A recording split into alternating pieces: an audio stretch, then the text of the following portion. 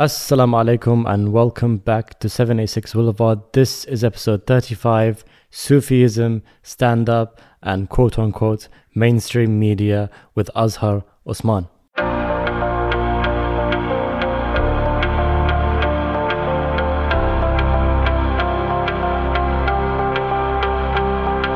The intention anyway is to, never corrupt the artistic motive and to figure out a way to operate where, the art is so cool and so good that it is commercially viable and people will pay money for it, and you don't have to compromise your integrity. You don't have to compromise your intent. You don't have to compromise the quality of what you're trying to do. The internet has become full of heat, very little light. So I'm not interested in contributing towards more heat. I want to pick my openings more carefully and only put forward stuff if I really believe that it's not just contributing towards heat, it's actually hopefully contributing towards making some light or offering some light. Azhar Osman is a stand-up comedian, actor, writer and producer based out of Chicago. He has worked on a variety of shows including Ramy as a staff writer and co-executive producer, and the upcoming Disney Marvel series Miss Marvel on screen in a recurring role. He is also the co-creator of Allah Made Me Funny, the official Muslim comedy tour, the groundbreaking stand-up comedy tour that found mainstream success in 2008. In this episode, we'll be traveling on an introspective and spiritual journey, picking apart the idea of Hollywood and mainstream media, how the art we create fits into our spiritual, metaphysical journeys, exploring Sufism, and so much more. Hope you enjoy this episode and welcome back to 786 Boulevard. Azhar, salam man, how you doing? Walaikum salam, Nouri. Great. I'm doing great. How are you doing, brother? Yeah, we're doing good. I appreciate you. Thank you so much for joining us and taking time out of your busy schedule to join us. You are a man of many talents, as hopefully we'll go over in this episode. And it's great to see all your creativity and how it kind of intertwines with your spirituality, something hopefully which we'll explore in this episode. I want to start off first with something you're being a part of soon, which is Miss Marvel. And it is definitely something that I would say that a lot of us are looking forward to. Can you tell us a bit about, getting cast in the show and what we can expect to see from it when it comes out? Bismillah. Well, first of all, thank you, man, for bringing that up. I'm a little bit leery to talk about it only because I'm under a lot of... All those NDAs. Yeah, I'm under a lot of restrictions, and I know they have a big publicity blitz planned, naturally, for before the show drops. My understanding is the show is supposed to drop later this year. Mm-hmm. So think of, probably November, December timeframe. Now we're in mid-July, so realistically, they're going to start doing some press and all that, I'm sure, in the next couple months. So I can't really talk about it, to be honest with you. It's public that I'm in it.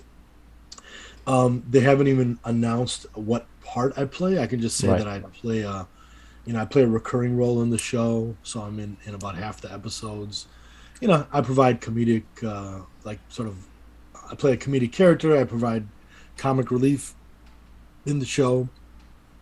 As far as what to expect, Marvel in general obviously has a pretty hardcore fan base.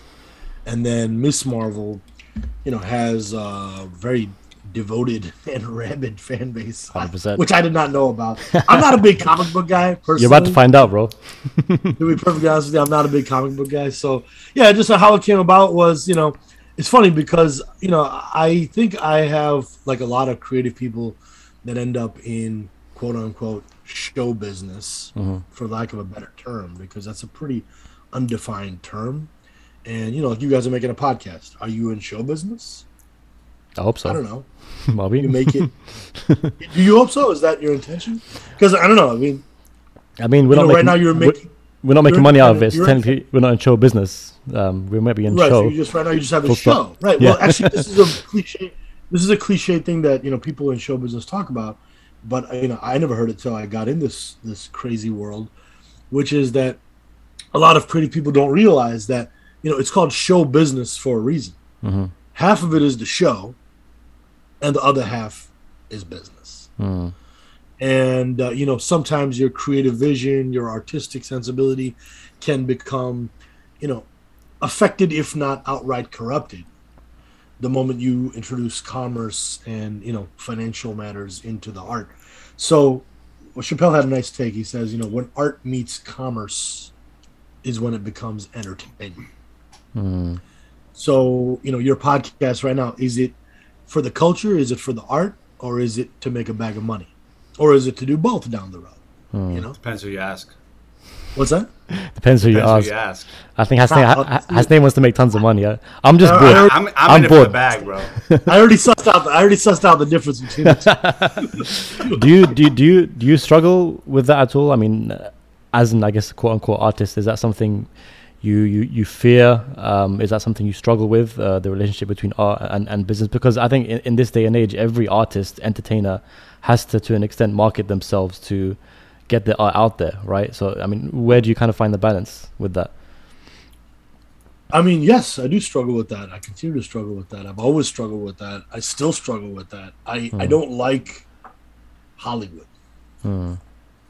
Show business, the business side of show business, that in my judgment tends to corrupt intentions. It tends to corrupt the purity of the artist's vision. When you just have other parties that get in the mix and their motives are very clear. They want to make money. And that's fine. They're capitalists. They are engaged in this thing that's called the entertainment industry, right? Again, it's entertainment industry. It's an industry. It's show business. These are business people who want to make money off your creativity. So that shit always bothers me, man. I don't like being in a position where, to serve someone else's financial motive, you have to compromise or wrestle with your own artistic impulse and desire and intent, and then either water it down or sell out or change. So there's always a tension, man. There's always a tension. I would say that, where I've landed in this in my life anyway is, to attempt, and again, this is just an intention. Sometimes I feel that I'm more successful at it than other times. But the intention anyway is to, never corrupt the artistic motive, and to figure out a way to operate where, the art is so cool and so good that it is commercially viable, and and people will pay money for it, and you don't have to compromise your integrity. You don't have to compromise your intent. You don't have to compromise the quality of what you're trying to do. It doesn't always work out that way, but that's the goal anyway. And that's the game. I would say that's in some ways the game. You could just be a non-commercial artist. You guys can just put out this podcast and keep making it for the rest of your lives for free. Never put ads on it. Never charge people. Maybe take gifts, donations. The gift economy is something I believe in a lot. The gift economy is based on this book by a guy called Charles Eisenstein that is really worth reading. It's called Sacred Economics. In Sacred Economics, he gets into this whole thesis and this whole theory of, a so-called gift economy. What would that look like? Where people are operating not based on just money, the exchange of money, but rather operating based on two principles: give what you can, take what you need, and the principle of fair exchange. Rather than determining price based on supply and demand and just trying to gouge people when you have the leverage. Instead, approaching pricing from a fairness framing. Like, what's fair? And then being happy to get what's fair and to pay what's fair, rather than having to overpay because of market forces or get underpaid because of market forces. So anyhow, this gets into critiques of capitalism and all that, which is beyond the scope of what we're talking about. But I'll just say, long story short, I mean, definitely there's a tension there when it comes to trying to make art that is commercial art. And I've said this before in other interviews, like, I just feel that so much of content these days, I mean, my God, we're drowning in content, right? So many podcasts, so many streaming shows, so many YouTubers, so many Twitch streamers, so many Instagram influencers, TikTokers. It just never ends. And in every moment, right, while we've been talking for the last 20 minutes, hundreds, if not thousands of, I don't know how many hours of content has been uploaded, right? It's just we're drowning in content. So my feeling towards it is sort of like the internet has become full of heat, very little light. The internet content is mostly heat. There's very little light. So I'm not interested in contributing towards more heat. I want to pick my openings more carefully and only put forward stuff if I really believe that it's not just contributing towards heat. It's actually hopefully contributing towards making some light or offering some light. And that's hard, man. And it just requires me to maintain a really high standard. I don't always hit that standard. I have to make a living as well. Right. So many wisdoms I've gained from mentors in the game. I mean, Chappelle is definitely somebody who I don't want to I'm not trying to name drop him, but I've learned a lot from him. I've learned a lot from him. And he told me many times, he'd be like, listen, Azahar, he'd be like, Azahar, listen, there's a difference between making art and making a living. It's profound, man. There's a difference between making art and making a living. Yeah. So, I've been offered stuff. Sometimes I just did it for the money. I did it for the opportunity. I did it for the resume building. We're also building our resumes, Right. So it's like, I was in a show on Amazon called Patriot. You could check that out. I was in 2 seasons of the show. It's actually a really cool show. It's well made. It's extremely well written. The guy who created the show is a genius. Like I thoroughly enjoyed all my working on it, definitely. And I got paid. I got credits and all that. But gun to the head, like, is that the kind of storyline and the kind of premise that I'm proud of being part of? It's Hollywood content. It's Hollywood content. It's so interesting you mentioned that, because even recently I was looking into kind of trying to get our numbers up on this podcast on YouTube, and something I realized about the YouTube world is that it seems like so much content is created specifically to garner views and attention. And the way that kind of drives the content you create means that you're not just creating, as you said, from a place of, or as you alluded to, from a place of truth almost, but you're creating because you want people to click on your video. You want people to click on, click on what you're doing, and essentially, I guess, ultimately monetize it, right? And that's definitely something, a conversation I've been having with myself as well this past year, because, like you said, we all got to eat, right? We got to make money, but at the same time, we want to do what we love. So I guess finding the challenge between that is really difficult, and I guess it's very refreshing to see someone like yourself who is in the industry still having those conversations with yourself, and I definitely really appreciate that. Yeah, I mean, and let me add to that. I mean, like, most of my peers think I'm a snowflake. They think I'm way too sensitive about these things, and maybe they're right. But I just really keep it top of mind that like you have to die. Yeah, 100%. And stand before God. Like, that's not a joke to me. That's not something that's ever far away from my mind. And so, I have to, every choice that I make creatively and artistically and career-wise, I do have to weigh that against a very real and heavy truth, which is, okay, I may be asked about this. What's my answer? And if I'm selling out to get a bag of money, at least I want to be clear that that's what I'm doing. I don't want to be lying to myself and trying to create some story to convince myself of some bullshit that I know is not true. But I just want to feel good about myself, and I want to justify what I'm doing. Like, I'm not interested in living that kind of life. I did that. I lived like that for many years, and I was out of integrity, I would say. And it took a real big life-altering set of experiences. Like, I got hit by a car in 2016. Wow. Yeah, I was crossing the street. I got hit by a car in August 2016. And that was a life-altering experience for me, man. So, really, honestly, I would say that, if single event, probably more than anything else, was a massive eye-opener about many of the big themes that we're talking about. Just the seriousness of life, how real it is. Like, I feel like I'm in the bonus round already. Like, in some ways, I thought I died. Wow. In that car accident, I thought I died. So I had like a very, I had an experience that is probably beyond words, and I wouldn't feel comfortable even trying to do justice talking about it in this podcast. But I'll just say that, it was like the first domino that led to a whole series of dominoes that radically reconstituted my whole life, my personal life, my professional life. I look at life as three big buckets: health, wealth, family. That's what I was taught by, some of my mentors, my teachers, especially religious teachers. Life is three buckets: health, wealth, family. And know that God will test you in one or two or all three of those buckets. And then what I was taught is, if you are so lucky that God does not test you in your health, in your wealth, or in your family, like we all know people like just out there killing life. I know a few of those guys. Then know that God will send you someone in your life who is being tested in their health, wealth, and or family. And then your test becomes, do you help them? Oh, that's deep, man. I felt that. But there's no escaping. Yeah, there's no escaping this. This is life. When we say life is a test, this is the test.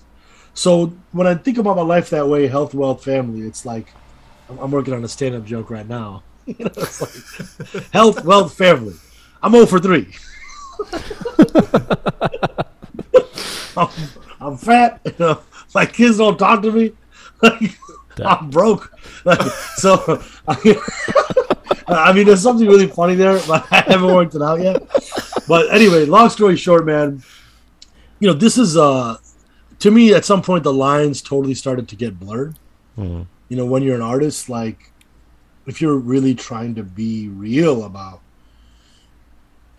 servicing that artistic impulse that's from God, creativity is a gift from God, then at some point, the lines start to blur. It's like, well, your personal life, your professional life, your art, your work, your art becomes your work becomes your art, and you end up kind of in this weird existence where, negotiating the boundaries of what you do want to do and why, and what you don't want to do and why not, it can become a very tricky and slippery slope.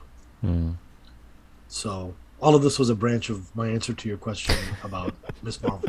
Beautiful. Well, that's a sign of things to come. It means we'll have a very long but very intriguing episode, inshallah. I'm very grateful. Let me also say I'm pretty grateful. I talk mad shit about like advertising and mega media companies that just are slaves to advertising. That's all they care about, making ad money, making subscription money. They're interested in the money. They really could care less. This was a big unlock for me, man. Understanding what mass media is, understanding what television is. There's a great book. You have to read it if you're interested, especially in a serious way, to pivoting towards a career in entertainment content, whether it's as a YouTuber or making a podcast, or for that matter, the TV film side or music or whatever. Understanding what mass media is. I would say it's like a necessary component. It's like, and this is true for any rational thinking person. It's especially true for a believing Muslim. If you're a believing Muslim who's serious about trying to follow deen, religion, real prophetic teaching, then, you actually have an obligation to learn about any field that you want to enter. You know what I mean? You're not obligated to learn about things that you're not involved in. Right. But if you guys are making a podcast now, it's like, okay, well, you're in it, bro. You're already doing it. So you better learn about, media and what is media. And what you were talking about earlier, like everybody wants to get clicks and attention. It's like, yeah, buddy, that's the game. That's what it is. We're basically everybody making content now is like an attention whore, just trying to get your attention. And there's books written about this. The Attention Merchants is a fantastic book. I forgot the guy's name. John Woo, something Woo. The Attention Merchants. How all of these aggregators, YouTube, Instagram, Facebook, they are aggregating content, but they're also the network that has all the users coming to watch it. And they are just taking the lion's share of the dollar value generated by that attention. And you as the creator, quote unquote, are just getting pennies on the dollar. So are you okay with that? Is that right? Is that how it should be? Right?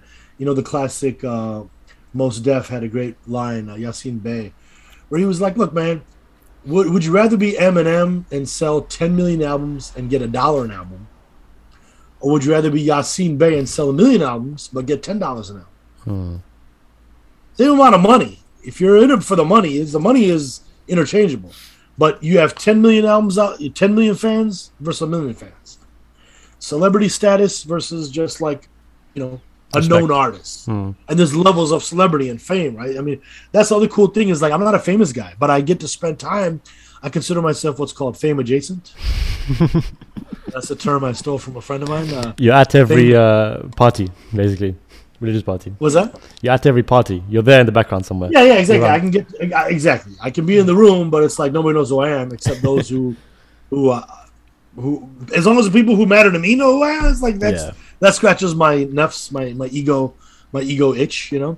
But the point I want to make is being a famous person, becoming a celebrity, and then the cost that comes along with being a known celebrity person in the world, and then you go out with them and it's just like, my God, they're just being mobbed in the street and people stopping them every 10 feet to take a picture and autographs and this, like, you're under a microscope all the time. You know, the fishbowl syndrome, as it's known. It's like you're inside a fishbowl and people just gazing at you, and you're constantly under the microscope. Your life is under scrutiny. Like, you end up making a trade to become a famous person. The trade is your celebrity. You get celebrity for your privacy. And you're now literally a public figure. And there's different laws even that apply to public figures. Right? The things that the tabloids can say about you, the things that your enemies can say about you. It's very different if you're a public figure versus a private person. Or if you're between those two things, which is called a semi-public figure. So this is stuff maybe I'm getting too technical because I studied this also as a lawyer. I used to be a lawyer before I got into all this creative work. But, you know, this is real, man. This is the real world. And a lot of people don't understand the trade that they're about to make before they've already made it. And you can't undo that trade. You know, you cannot undo that trade. If you become a famous person and people know who you are, you can't become can't undo that transaction and get your privacy back. So you realize what you've traded, you know? So I've been, and then among the famous people I know, it's like there's layers to it, right? There's altitude. There's the mega celebrity, crazy, like, and then there's like, oh yeah, you're famous, but like you could still kind of keep to yourself. And then there's like, you know, you have your audience, but you can go in the world and nobody knows who you are. And there's different costs and benefits to each of those things, you know? So anyhow, I've become a student in many ways of just like this type of the realities of this world, of this showbiz world of Hollywood and how people operate in that. Hollywood is the name of a town, but it's also the name of an industry. It's the name of an attitude. It's the name of a mentality, and it's the name of a lifestyle. And I hate all of them. Wow. Like, I'm not about any of that. I'm not about that shit, man. It's very vapid. It's very vacuous. It's very concerned with hype, not substance. It's all heat, no light. I really like that perspective of you know, creating light. I think that's just such an interesting way to look at making art, be it film or comedy or whatever kind of art it is. I know when you started Allah Made Me Funny tour, which is, you know, something all of us kind of look back to as I was reading that you were referred to as beginning a post 9/11 Muslim stand-up comedy, which I don't know if you're too happy with that term, but I did read it. But it was very groundbreaking and very you know, very original. I think one thing that that kind of interested me and intrigued me was when you started it, you were first doing it at Muslim conventions like ISNA and I guess Muslim locations, and then you kind of expanded it to doing it, you know, as a tour worldwide. I feel like there's a distinction between, and maybe it's just in my head, but Muslim media and mainstream media. So, for example, you have your Islam channels, your Peace TVs, and you know that kind of media, and then you have your NBCs and your Hollywood. Do you feel like there is a difference between these two worlds, and do you feel like you know, Muslims who create content can be trapped in either one of these worlds, or is it just something I'm completely making up? I mean, it's a good question. I think I spent a lot of time myself thinking about that. Um, just a couple of quick corrections just on the history. Please. Because Allah Made Me Funny, we started that. Preacher Moss was actually the creator of that tour. He invited me to be a co-creator on that tour. And that was in '04. The tour was post 9/11, but Preacher Moss had been doing comedy since the 90s. Right. I started doing stand-up before 9/11. And it was just the idea to team up and produce this Muslim-themed comedy show. That idea was post 9/11. But both of us had already been doing comedy from before 9/11. So 9/11 was really, in many ways, kind of like this political event, this historic event that suddenly created a lot of interest around hearing Muslim voices. It was almost like born out of the desire to like hear from the quote unquote enemy, because Muslims had been painted as this enemy, if not all Muslims, and certainly their religion and their lifestyle, their civilization. And that feeds into a lot of very dangerous and I would say outdated views of the world. This idea of the East and the West, the Muslim world versus the West.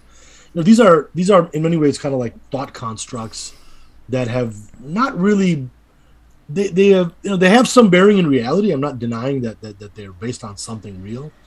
At the same time, they end up reinforcing a lot of kind of ideas that are not real.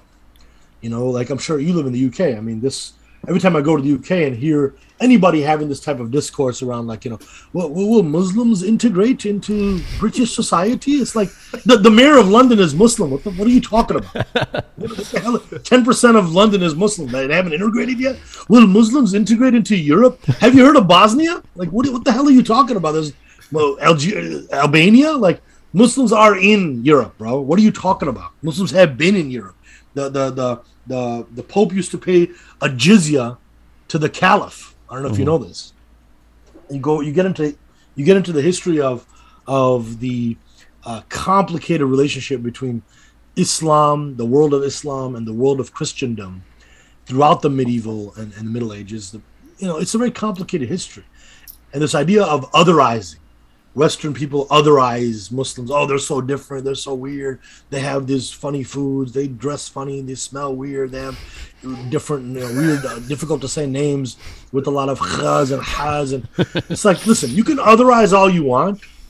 History is, the real actual history is, Western European Christendom did not find Muslims and their religion Islam to be problematic for Europe because they saw Muslims as so different. On the contrary, the real history is European Christendom found Muslims and Islam to be problematic because Islam was too close for comfort. It's like, bro, we're the sequel. Islam is the sequel, bro. What are you talking about? It's a religion that confirms everything that was given to Jesus Christ, والسلام, given to Moses. And then it's like, yo, the piece y'all are missing is the final messenger of God. But yeah, we accept everything that is in the Bible and the Torah. It's like, yo, this is a trippy thing, bro. If you're a Christian trying to hear, it's like, bro, time out. Because either you're on the truth or you're the devil, right? It's like, and that's their answer. That they cannot account for who the messenger of God is, sallallahu alaihi wasallam, nor can they explain the Quran. The Quran is the original blockchain, baby. The Quran is the original blockchain. The distributed ledger, it's immutable. You cannot change the record. Millions of people have memorized it. You cannot get enough people together to conspire to change the words of the Quran. That's the whole basis of blockchain technology. That's what distributed ledger is. So the very things that make you so obsessed about Bitcoin, it's like, you idiot. Why don't you understand about the history of Quran? This is why Muslims are so convinced that the Quran is the word of God. Like, it's not irrational. It's not anti-rational. 100%. It's super rational. It's supra-rational. It's like, yo, your rationality can never encompass something that is beyond this world. Anyhow, we're gonna get into a khutbah, but it is Friday. Oh yeah, you've also become my sheikh, by the way. Just letting you know. So I will say this: I am not taking Azhar to Speaker's Corner with me. no, you should take him. Speaker's Corner. Not taking it. Speaker's Corner basically is this historic site in London, about near central London, where a lot of people come and just kind of like voice their opinions, and it's basically become this now a debate battleground between Muslims, Christians, atheists. They debate politics. There's also a lot of sectarian debates there, and it's just become this really. It's become basically a battle without fists, if you call it that. So without what? It's a battle without fists or without guns. It's a battle of words and intellect. So I would argue, Hasnain, that Azhar is the perfect person to take the Speaker's Corner. So it sounds like it's verbal MMA, basically. It's verbal. It does get, based on some of the videos I've seen, it does get pretty. I've seen some people attacked. So yo, I want to go there immediately. That sounds. Yeah, if you ever come down, I'll take you. Guest of honor. All of this was a branch of the answering your question about mainstream, quote unquote, versus Muslim media. But genuinely, so sorry if I can, before you carry on, it's a question that really intrigues me a lot because I work a lot in quote unquote Islamic media. I'm a freelancer. A lot of my clients are Islamic channels, Islamic organizations, Islamic charities, etc. And I feel like there is this. I feel like the world of being a cinematographer on a film set or being a camera assistant on a TV series is a completely different world to the world I'm in for whatever reason. So I guess, would you say there's a difference in these two worlds? Would you say that there are you're either in one or the other, and what is that kind of the contradiction between the two? Yeah, or the relationship. The way I think about it is a little bit like, what's that? Sorry, the relationship between the two, not the contradiction. Yeah, right. I mean, I would say this is a little bit like Daymond John starting Fubu. You familiar with Fubu? You lost me. Hasnain, do you know? Is it an American thing? Maybe it's an American. Yeah, I know Fubu. So Fubu is a streetwear brand created by this entrepreneur, Daymond John, Black American entrepreneur in the textile and apparel category. Fubu, F-U-B-U, stands for us, by us. Okay. So it was born out of his observation that there's a certain style to streetwear that Black Americans want to wear. Right. There are designers who are not really designing for that sensibility. Let me just launch a brand that is for us, by us. Let me employ people from my community. Let me create products and for my community. Let me circulate the dollars within my community. There's a lot of tangible and intangible benefits that accrue from super serving a niche. He built this Fubu brand into a multi-billion-dollar business. And then he ended up being a shark on Shark Tank. So it's sort of like, okay, well, is he a niche guy or is he a mainstream guy? Did he build his niche so big that it's like, how big does a niche have to be before it's not a niche anymore? And I would also say that, the more time I've spent around, again, show business, quote unquote. And when I say show business, they're sort of like show business proper, the networks and the brands that we're kind of used to considering as part of the ecosystem of Hollywood versus all of those brands that are kind of on the fringes of Hollywood. And they do the same thing. They make content, they distribute content, they market content. But because it's not done in this so-called mainstream way, it is considered niche. For example, there's a whole world of Christian media in the United States. Christian rappers, Christian rock bands, Christian movies, right? They call them faith-based. Hollywood calls them faith-based content. But you go look up the numbers, and it's like, some of these Christian rappers have as many album sales, if not more, than so-called mainstream rappers. Wow. Go look at the download numbers. Go look at the actual figures. Look up some of these rappers on Insta or whatever these social media metrics are. They have as many followers and fans, if not more, than many people you've heard of that are so-called mainstream artists. So what you start to realize when you kind of get past the intellectual framing and the cognitive frames that are put on this content, right, which is an editorial decision being made by human beings. When you retire those and you just look at the sheer numbers, it's like, bro, just because you call it niche or an affinity market or whatever doesn't mean anything. We have to be clear on what the game is that you're playing to begin with. If you just want to make a podcast that you want Muslims to listen to, there's almost 2 billion Muslims in the world. Half of them speak English. That's a niche. So I don't even know what the terminology is inherently kind of loaded with a lot of assumptions. Now, that being said, if I accept this terminology and I accept this frame, let's say I was a Christian trying to make Christian movies, right? Then it's sort of like there's this whole independent ecosystem of Christian producers, Christian directors, Christian independent production companies, whatever.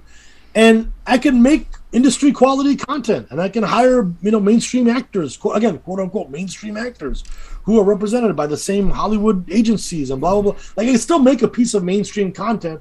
This storyline happens to be, a guy who lost faith and then found Jesus or whatever.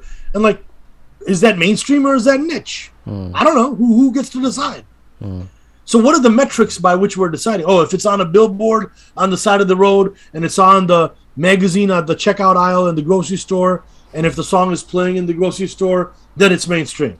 But if you're not on the billboard and you're not on the bus and you're not on the magazine, even though you might have more sales on the internet, you're not mainstream.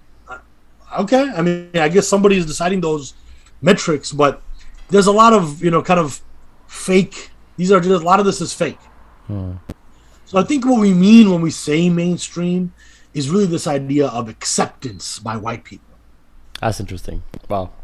That's deep. I think that's basically code. We use the term mainstream, non-white people. Black people have this framing. I would say it's a problem. Latinos have it. Brown people of all sorts have it. This idea of like, oh, I want to cross over. I want to be quote unquote mainstream. It's like, yeah, but what you're really saying is I want to sell to white people. I want white people to accept me. I want them to listen to my music. I want them to watch my content.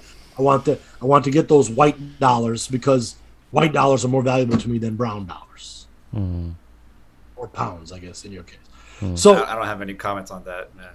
Which side of the spectrum I'm on with that. Yeah, so this is another aspect of the conversation that often gets glossed over, is what are we even talking about when we talk about so-called mainstream versus niche? Now, that being said, I have worked many years in the Muslim, I call it the Muslim bubble. Making content for the Muslim bubble, servicing the Muslim bubble. Bubbles, yeah, exactly. There are bubbles, in fact, right? There's the, there's the Sunni Shia thing. There's the, the age thing. There's ethnic breakdowns, right? There's the Arabs. There's the South Asians. So there's all these communities and all these little bubbles. And each one of them is really a niche, okay? But being clear on what it is you're trying to do in the first place as a creative person. What is it that I'm trying? Who am I talking to? Who is my audience? Right? A lot of the stuff and by the way, a lot of this is stuff that's top of mind because I am actually very actively figuring out what I want to do in the content space, either making a podcast or making an album or making a special or whatever. And as I, go through my various options and I look at the various collaborators I could partner with, and I have to really put under the microscope, like, what is it exactly I'm trying to do? What am I trying to say? Who do I want to say this to? And then how do I want to get in front of those people? And then I want to pick my path and the partners more tactically to get to what I want to get to strategically, rather than be beholden to any of these frameworks that I don't even accept to begin with. I mean, I just think that they're wrong-headed framings. And by the way, if Islam is not mainstream right now, my God, are you kidding me? Islam is going super mainstream. Muslim culture, what Muslims believe, what Muslims are about, how Muslims talk, how Muslims dress. This is all becoming, quote unquote, mainstream now. So Islamic sensibilities are beginning to overwhelm the culture, which is, by the way, I think a big part of what, a lot of right-wing white people are really upset about. Right. But what they're really upset about is like, bro, your time is over. Have you seen that movie, The White Tiger? I have not. No. Hasn't You know, you seen about, it? you know what I'm talking about? Hasn't have you seen it? White Tiger. I don't Oh. It sounds familiar, but I haven't seen it. No. It's a Netflix original based on a book called The White Tiger, a novel, which is fantastic. Definitely check it out. And there's a great line in there. You know, it's basically about this Indian. It's a story of a poor Indian, basically wretch. You know, just servant on the lowest caste, and his path. I have seen it. Never mind. Yeah, there's a great line in there where he's just like, you know, Yeah. the age of the white man is over. It's the age of the brown man and the yellow man. Yeah. Priyanka Chopra's in it. Yeah. And it's India, China, and what's coming in the next century. You know, this is, of course, bro. If I was white, I would be scared. I'd be pissed. I'd be like, yo, you're trying to tell me we had a good run and our run is kind of over? It's like, yeah, bro. That's what I'm telling you. Yeah, I've heard Rizamad. Sorry. I've heard Rizamad rap about it, about the Earth becoming a brown planet. Yeah, and sorry, I'm not sorry, bro. inevitability of it. Which I Yeah, think, exactly. Sorry, I'm not sorry. And if anything, it's like Islam in all of that. You know, when it gets into power and it gets turned into this like me versus you, us versus them, domination, which has to do with power. That's the part where, you know, to me it's less interesting. Like I'm more interested in it from a deeply spiritual point of view.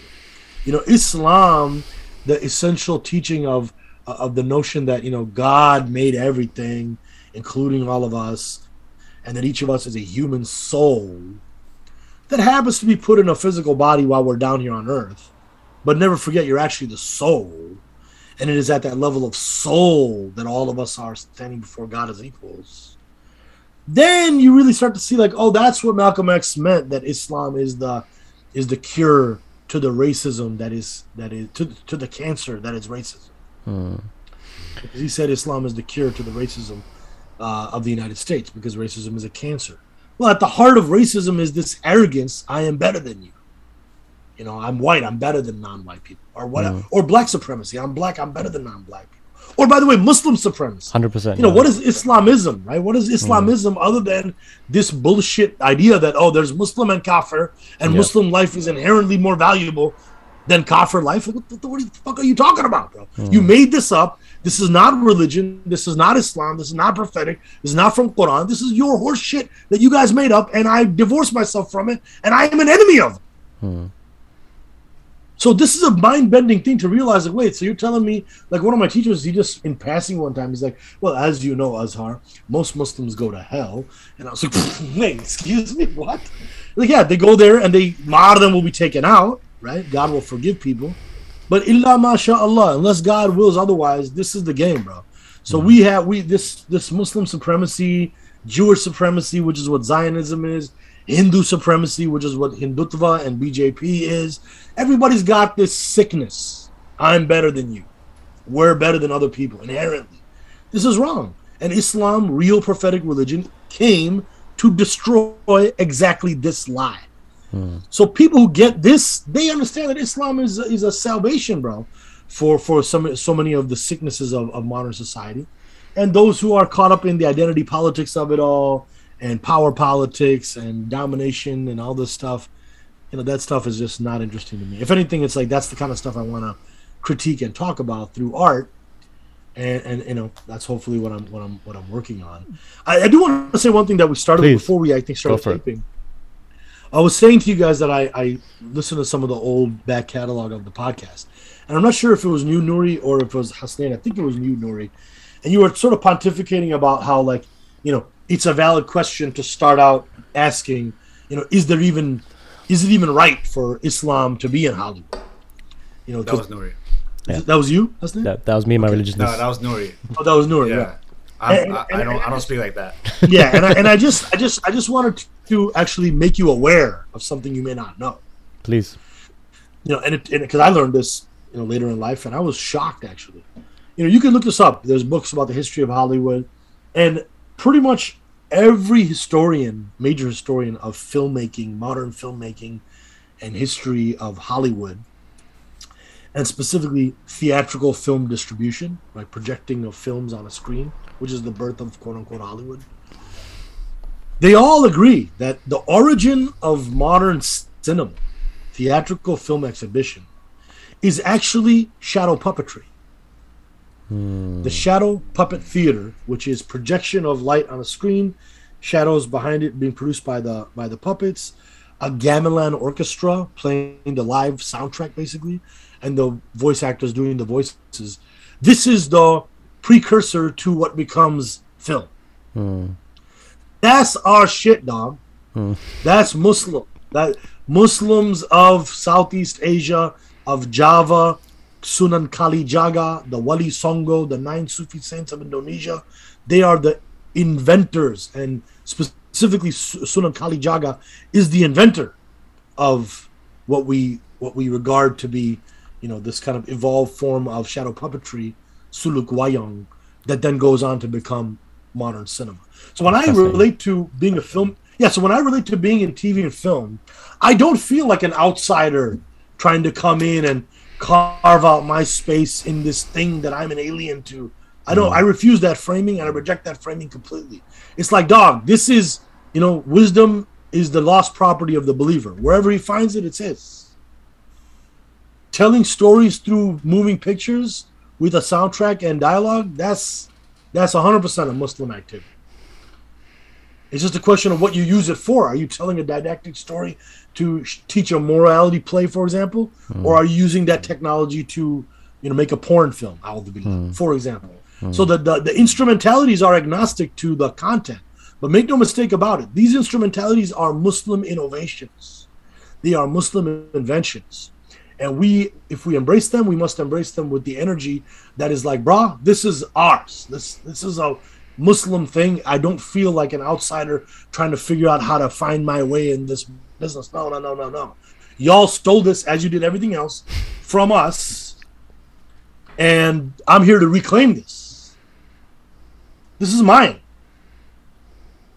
Using films to tell stories, that belongs to us. I do that as a proud Muslim grounded in tradition, not somebody who's trying to negotiate my way into it from an outsider framing. And this is a very important thing to realize, because I think it'll shift your entire dynamic and your entire energy towards doing what you do. It's not that these are new inventions that came into the world and now we have to figure out how to, engage with them. That's not true at all. These Muslims. So I wanted to conclude one other point I was making about working both in the Muslim bubble versus working in so-called quote unquote mainstream entertainment. And I will say this, man. Muslim TV channels in the UK that I've been on those channels. I've been interacted with those people. One thing that is sadly often the case really just has to do with quality control. Right. Yes. Agreed. That's really what it is. If there was just greater quality control in the niche media, we would, I think, not necessarily look at quote unquote mainstream media as being inherently superior or more important. It's just that we regard mainstream media to have more gatekeepers and more boundaries and therefore more quality control. And so we tend to think that the Muslim bubble stuff is just lower quality. So I found myself in this path where I was like, you know what? I want to remain fiercely independent as an artist, but I want to make content that's industry quality. So I call this indie-street. Love it. Remaining indie, but producing industry quality stuff.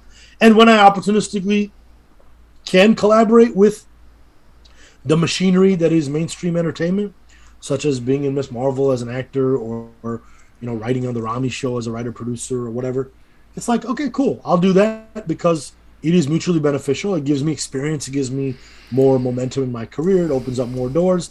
But make no mistake about it, like, I'm not ever for a moment, हम हिलते नहीं हैं, हम कभी हिलते नहीं हैं, ये हमको कभी नहीं हिला सकते हैं. दिल जो है बिल्कुल, it's on the haq, inshallah. Ameen. May God make us thabbit qulubana ala. No, you need subtitles for that. I love it. For the video. No, I'm good. I got it. Don't worry. Yeah. Just a quick question. Hasnain, I'm sorry. Before you jump in, because he made so many good points, I've got to just give like a post Nuri analysis. But honestly, I think with this podcast, and then I remember speaking to Hasnain about this before we started it. It was all just about us, especially, I guess, me. I don't want to speak for Hasnain, but me trying to, I guess, better understand my relationship or the relationship between what I love to consume and what I love to enjoy and spirituality. So as someone who grew up religiously on film, it wasn't until very recently, I guess a few years ago, where I realized, hey, you know what, you've actually, you know, as you said, gained a lot of wisdom from this art form that you've consumed all over. And it's not something that's separate to your spirituality, it's something that's part of your spirituality, something very intimately close to you. I love the way you look at, you know, the film industry and the way you've described, you know, kind of navigating, or I guess the way you perceive the industry and the way you consume media, because that's essentially what this whole journey is for me, to be quite open with you, is that kind of finding where I am in all this, in this crazy messiness that is, you know, my religion, be it, you know, the obvious part of my religion, my salah, or my inner faith, or, you know, watching Drive or The Thin Red Line or The Godfather, and where that kind of all, you know, falls into place. So I definitely appreciate that point. Hasnain, sorry, go ahead. I was gonna say I was gonna transition to something else. Go ahead, go for it. So you know, going back on what you said about doing indie work and having control over your work, but then doing it at a higher mainstream level, is that kind of how you founded like your consulting firm, Numinous Company? Is that kind of where that came out from? Can you talk to me a little bit about that? Yeah, man. Thanks for bringing that up. Yeah, I would say I'm still in the pretty early stages of kind of trying to build that into what I think Numinous Company can become. You know, it's something I've been thinking about for many years. I just was dragging my feet on getting it actually organized and launching it. But, you know, actually being cast in Miss Marvel is actually what kind of forced my hand, just from a very legal and just accounting standpoint. I had to have a legal entity through which to be contracted as an actor to take advantage of, you know, certain tax benefits and all that. And so once it was like, all right, I'm creating my entity now anyway, let me use that to finally organize things that I had been doing in a very you know, Muslim bubble quality manner. You know, I've just been, because these are my friends. You know, I work with my friends in show business. Many of them are Muslims, and I keep it real friendly. I keep it real, you know, homey business. But it is important to be, you know, again, even as a Muslim, our religion teaches us, you know, anytime you have an agreement, reduce it to writing. Mm-hmm. So being professional about our business obligations is part of our religion. You know, the Messenger of God, sallallahu alaihi wasallam, people forget he was an agent. His career, his dunyawi career, quote unquote, you know, how he met his first wife, right? He was an agent. He was a trader on her behalf, going in and making deals. So being a trader, being a tajir, and being a commercial trader is actually prophetic. So this idea that often, you know, gets crept up into some of our discourse that is sort of like money is bad, money is inherently evil. All that stuff is wrong. It's not true. You know, money is not inherently evil. It's how you obtain your money that matters. Are you ethical? And then once you get the money, what do you do with the money? If you're just about hoarding wealth and, you know, buying, you know, fancy, you know, luxury items and trying to get a yacht and listen to it. Why would anybody do that? Yeah, you know, it's like, and again, even all that, it's like, hey, man, live your life. Just know that that's what your intention is, right? And if you're getting what you intended in this world, then why would you ever maintain hope to get something beyond that in the next world? Our whole deen is boiled down. It's all about intention.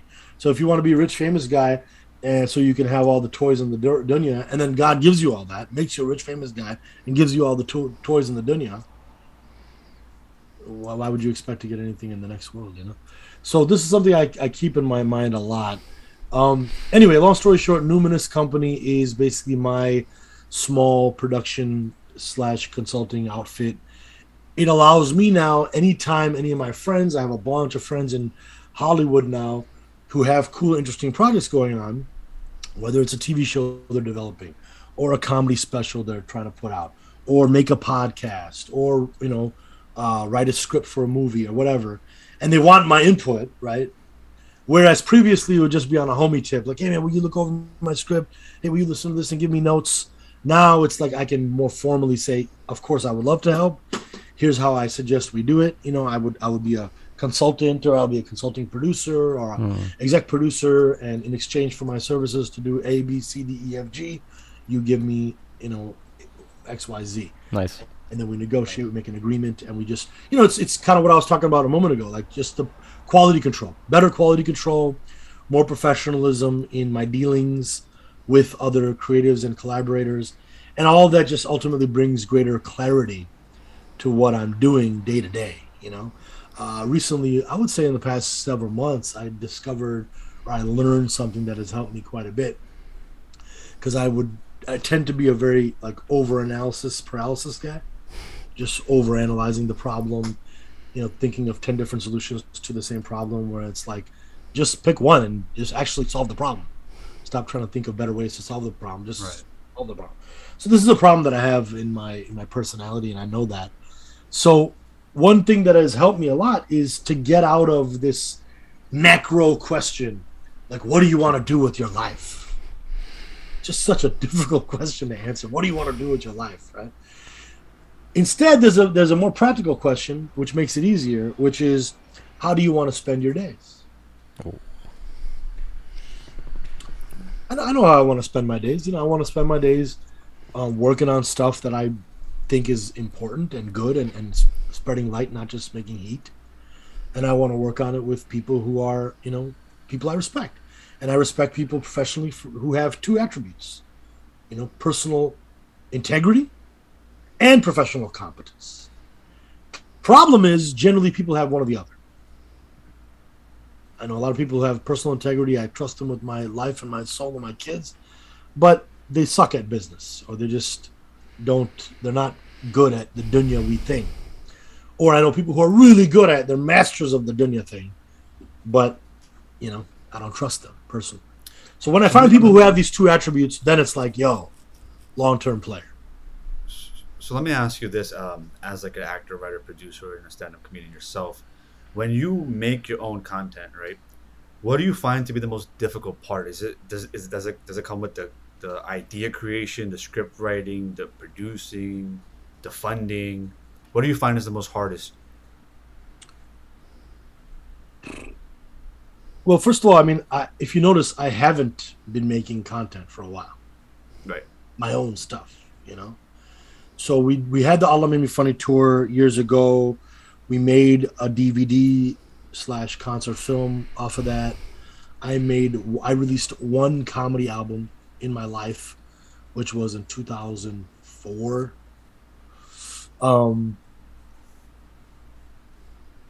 And I have not made content myself.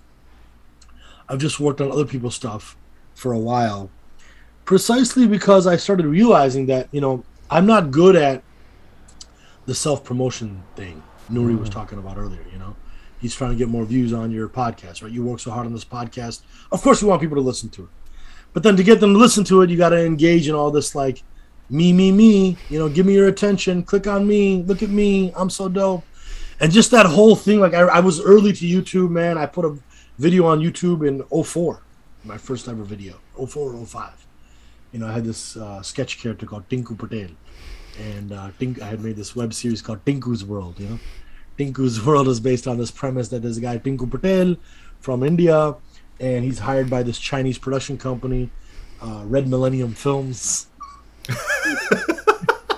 come to America and make a propaganda film against the United States, an anti-American propaganda movie. And he considers himself I'm Michael Moore of India.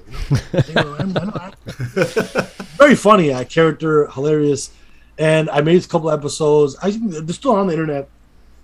But I figured out very quickly, man, like, oh, right, this YouTube thing, the whole game is me, And then the phenomenon of the YouTuber then came into existence.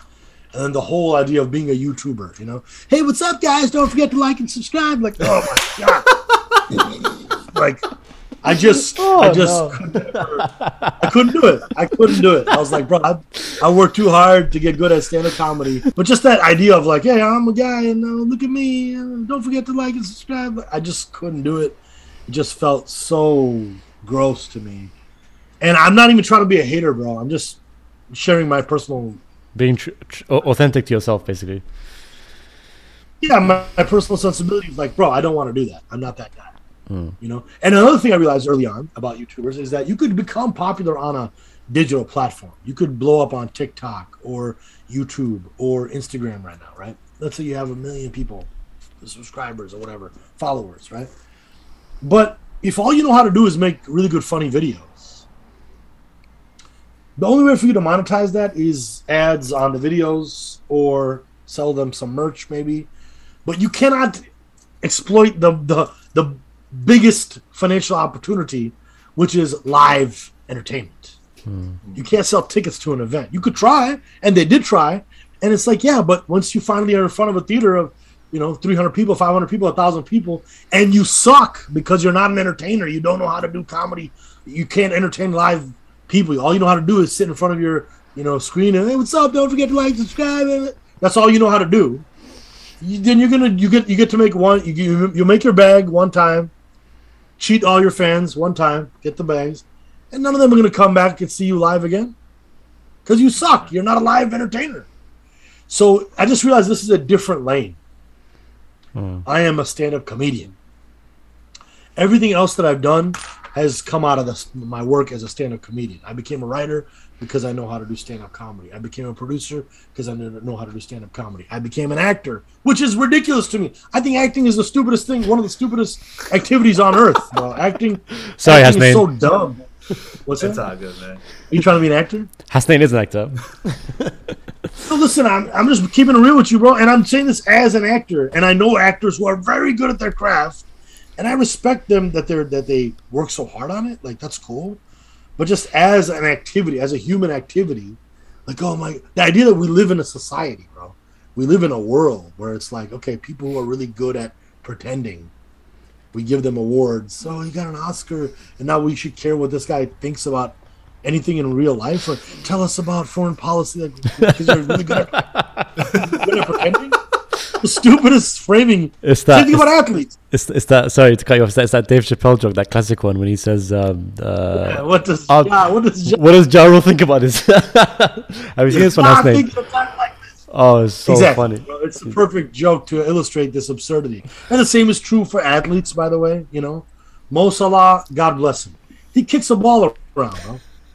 Man kicks a ball around, and somehow it's like, this is a person you're not a serious person. So it's like we live in this inverted world where people who are famous, they get celebrity and they get the status because of notoriety that is born out of these instrumentalities of mass media.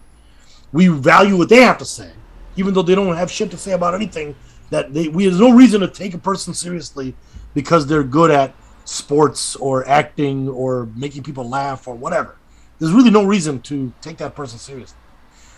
And then simultaneously, we don't take seriously the people who are like geniuses, brilliant, 3 PhDs, right, written 20 books, and the guy's got 500 followers on Twitter because nobody gives a shit about serious people. So this is an inversion. This is this is a deeper problem of the time we're in. And as a result, we're hurtling towards like this very, very suicidal type of outcome for our species as human beings. And instead of being able to see clearly what's happening, we're all just, caught up in the wave. Caught up in the wave of just, validating this insane world. Like Fudayl ibn Iyad, I just read this quote recently. And he's a great Sufi saint. He started as a criminal, and then he had a big change of heart, and he became a saint. But Fudayl ibn Iyad, he said, the world, he said the world is an insane asylum. And the people who inhabit it are insane, are mental patients.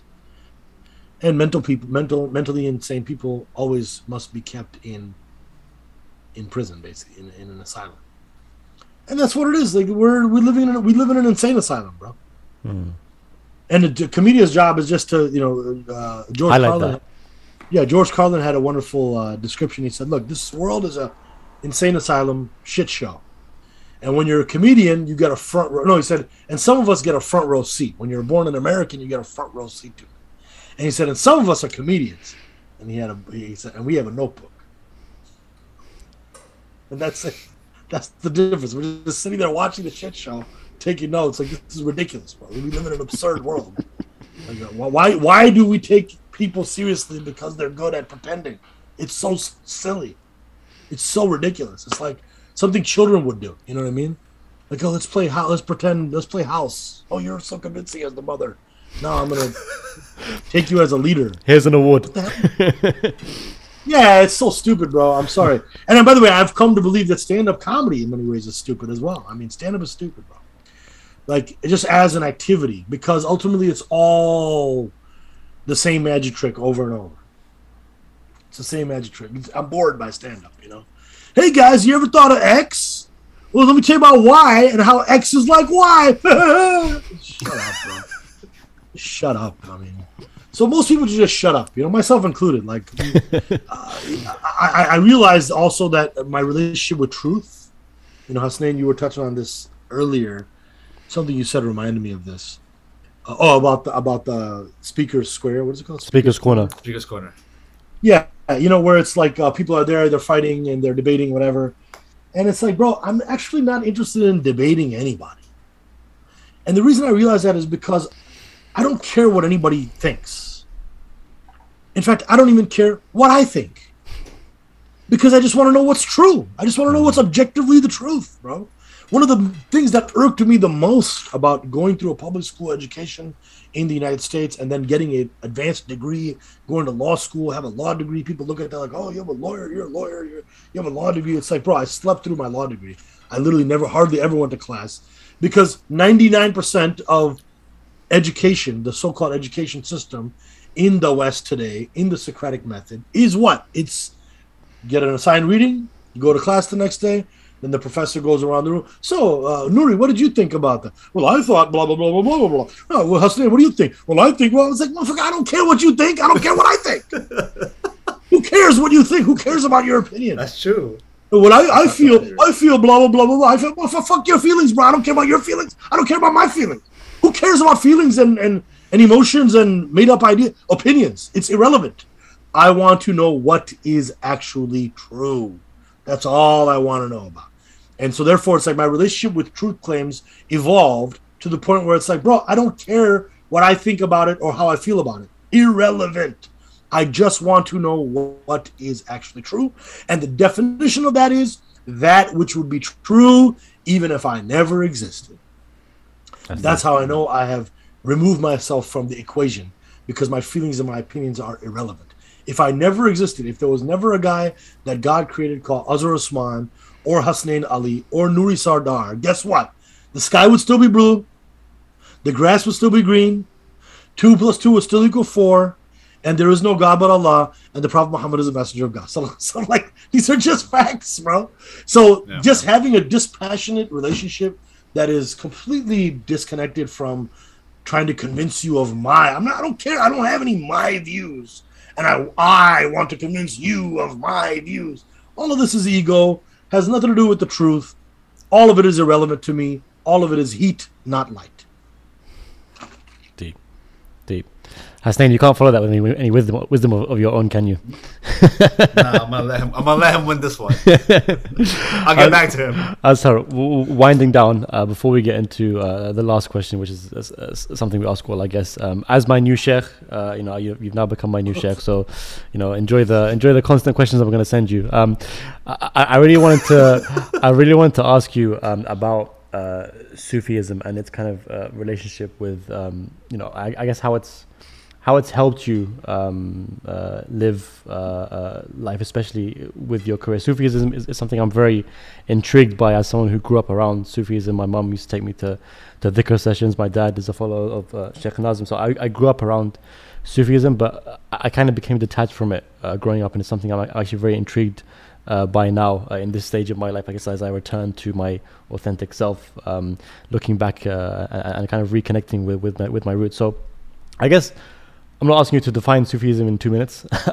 What I am intrigued by is how that kind of lifestyle of being a Sufi or aspiring to be a Sufi has kind of helped you within your career, dare I call it that, or your yearning to express yourself as an artist.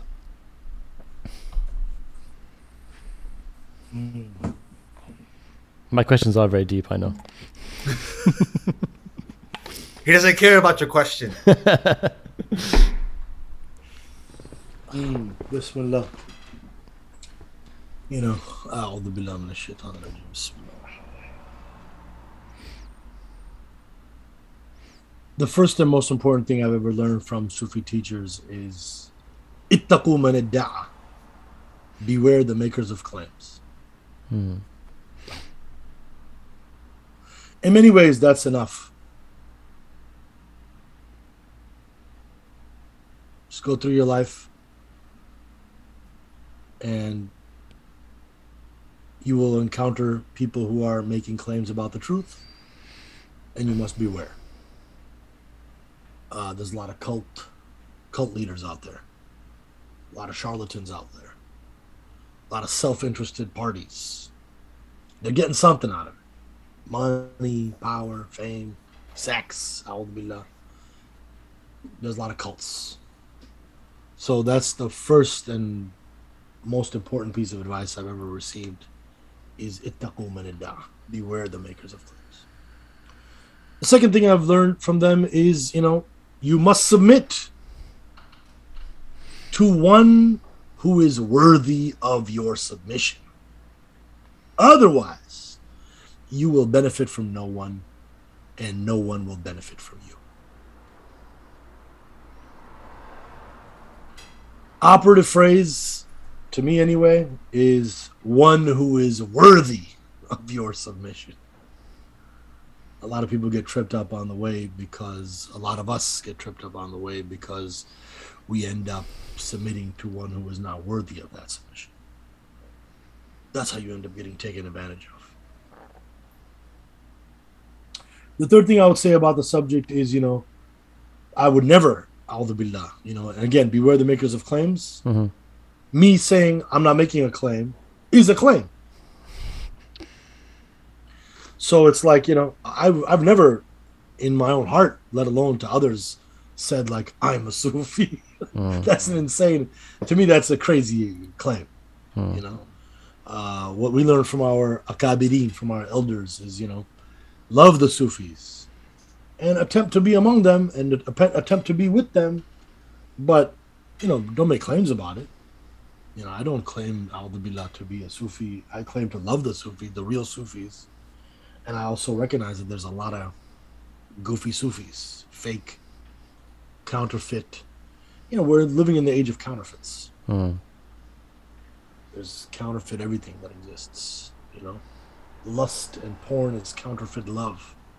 Social media is counterfeit friendship. Crypto is counterfeit money.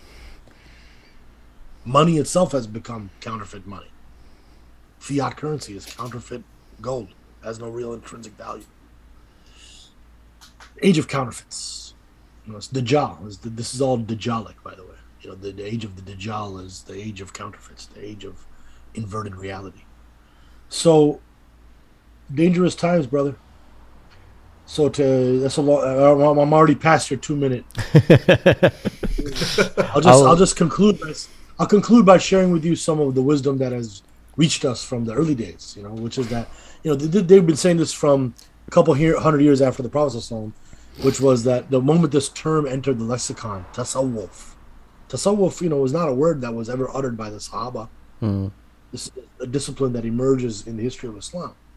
But they also never said tajweed. They never said nahu, grammar. These are things that were known to them, but they were not systematized into disciplines of knowledge. So similarly, they say that, in the early days of Islam, tasawwuf, Sufism, was a reality without a name. And today it's become a name without a reality.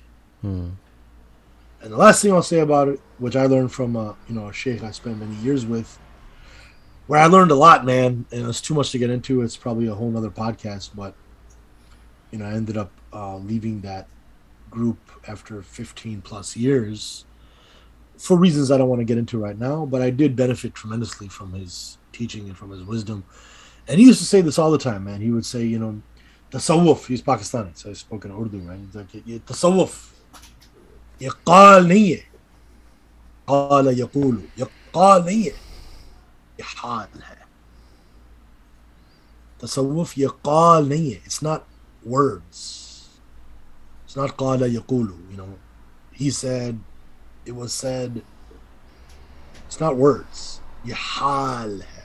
It is a state of being where your heart is present to Allah 24 hours a day, 7 days a week.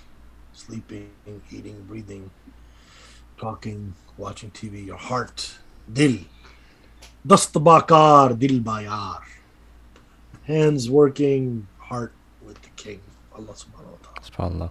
SubhanAllah. So Sufism is nothing more than the method, the teaching, and the practice to train yourself to live in that state. And we pray that God definitely brings us to the real ones who have this state, and those who teach us, who can teach us how to cultivate the state. And may God, give us that state. I mean, that's the goal. Ameen. One of the SubhanAllah. goals, Beautiful. Get your heart right. Beautiful. Ahsant. Final question before we let you go, bro. Is a question we ask all of our guests. And I guess it means different things to different people, the word spirituality.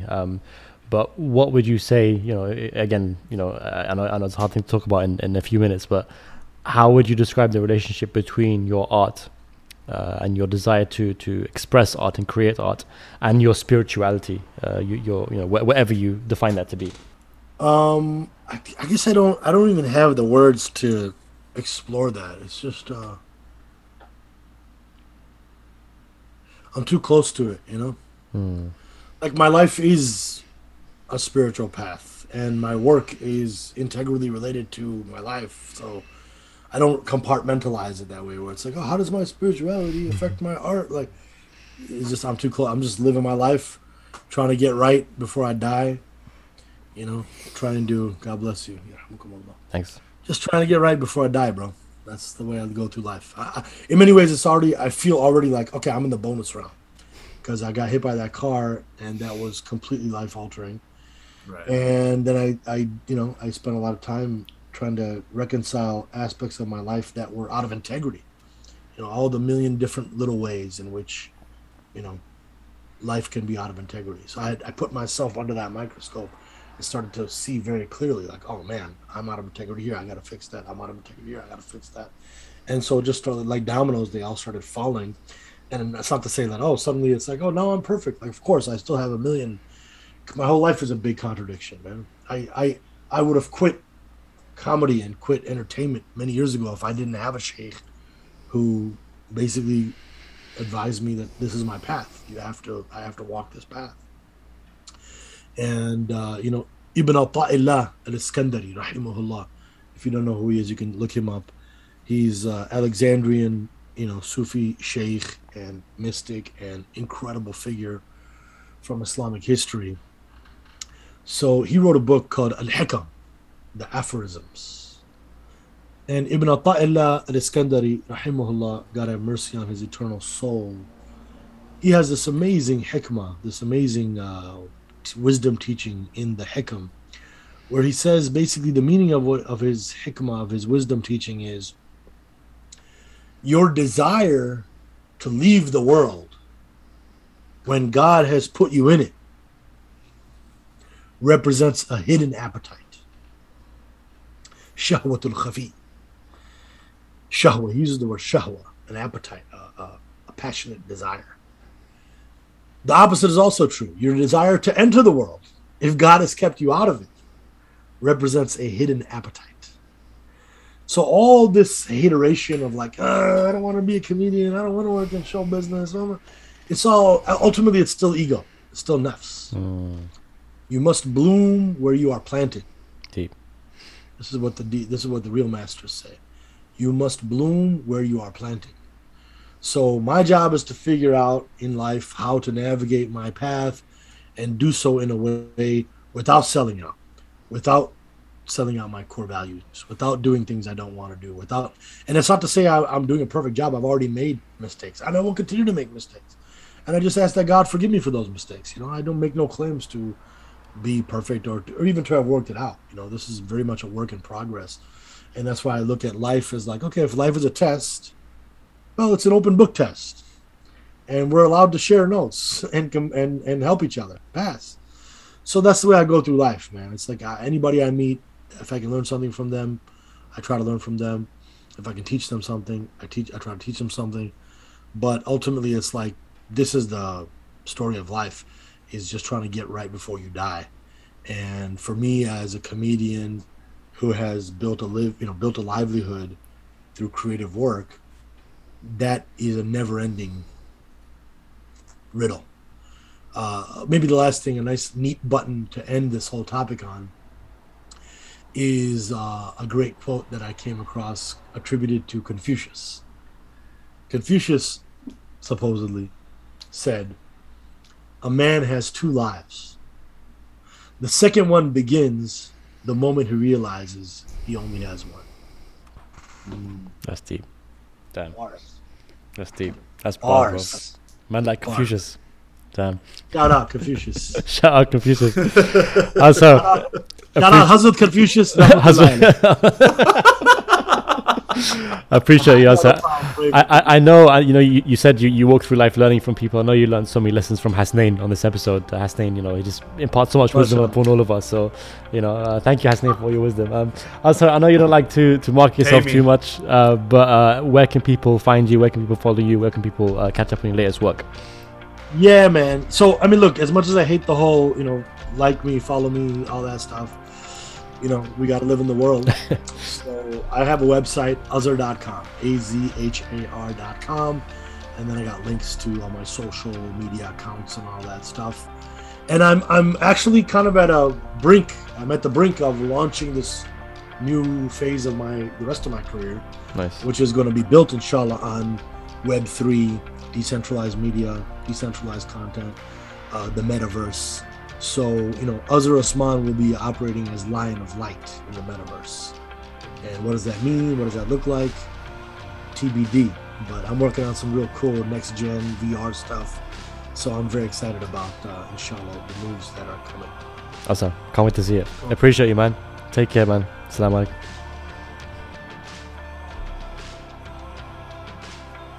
Thanks for spending time with us here over at 786 Boulevard. A kind reminder that you can find us on all your favorite podcast platforms, including Apple Podcasts, Spotify, Anchor, and we are also on YouTube. Hit that subscribe button and hit the notification button so you're always notified whenever we release an episode, which is every Sunday, inshallah. Hopefully we'll see you again next week. Thanks for joining us here over at 786 Boulevard.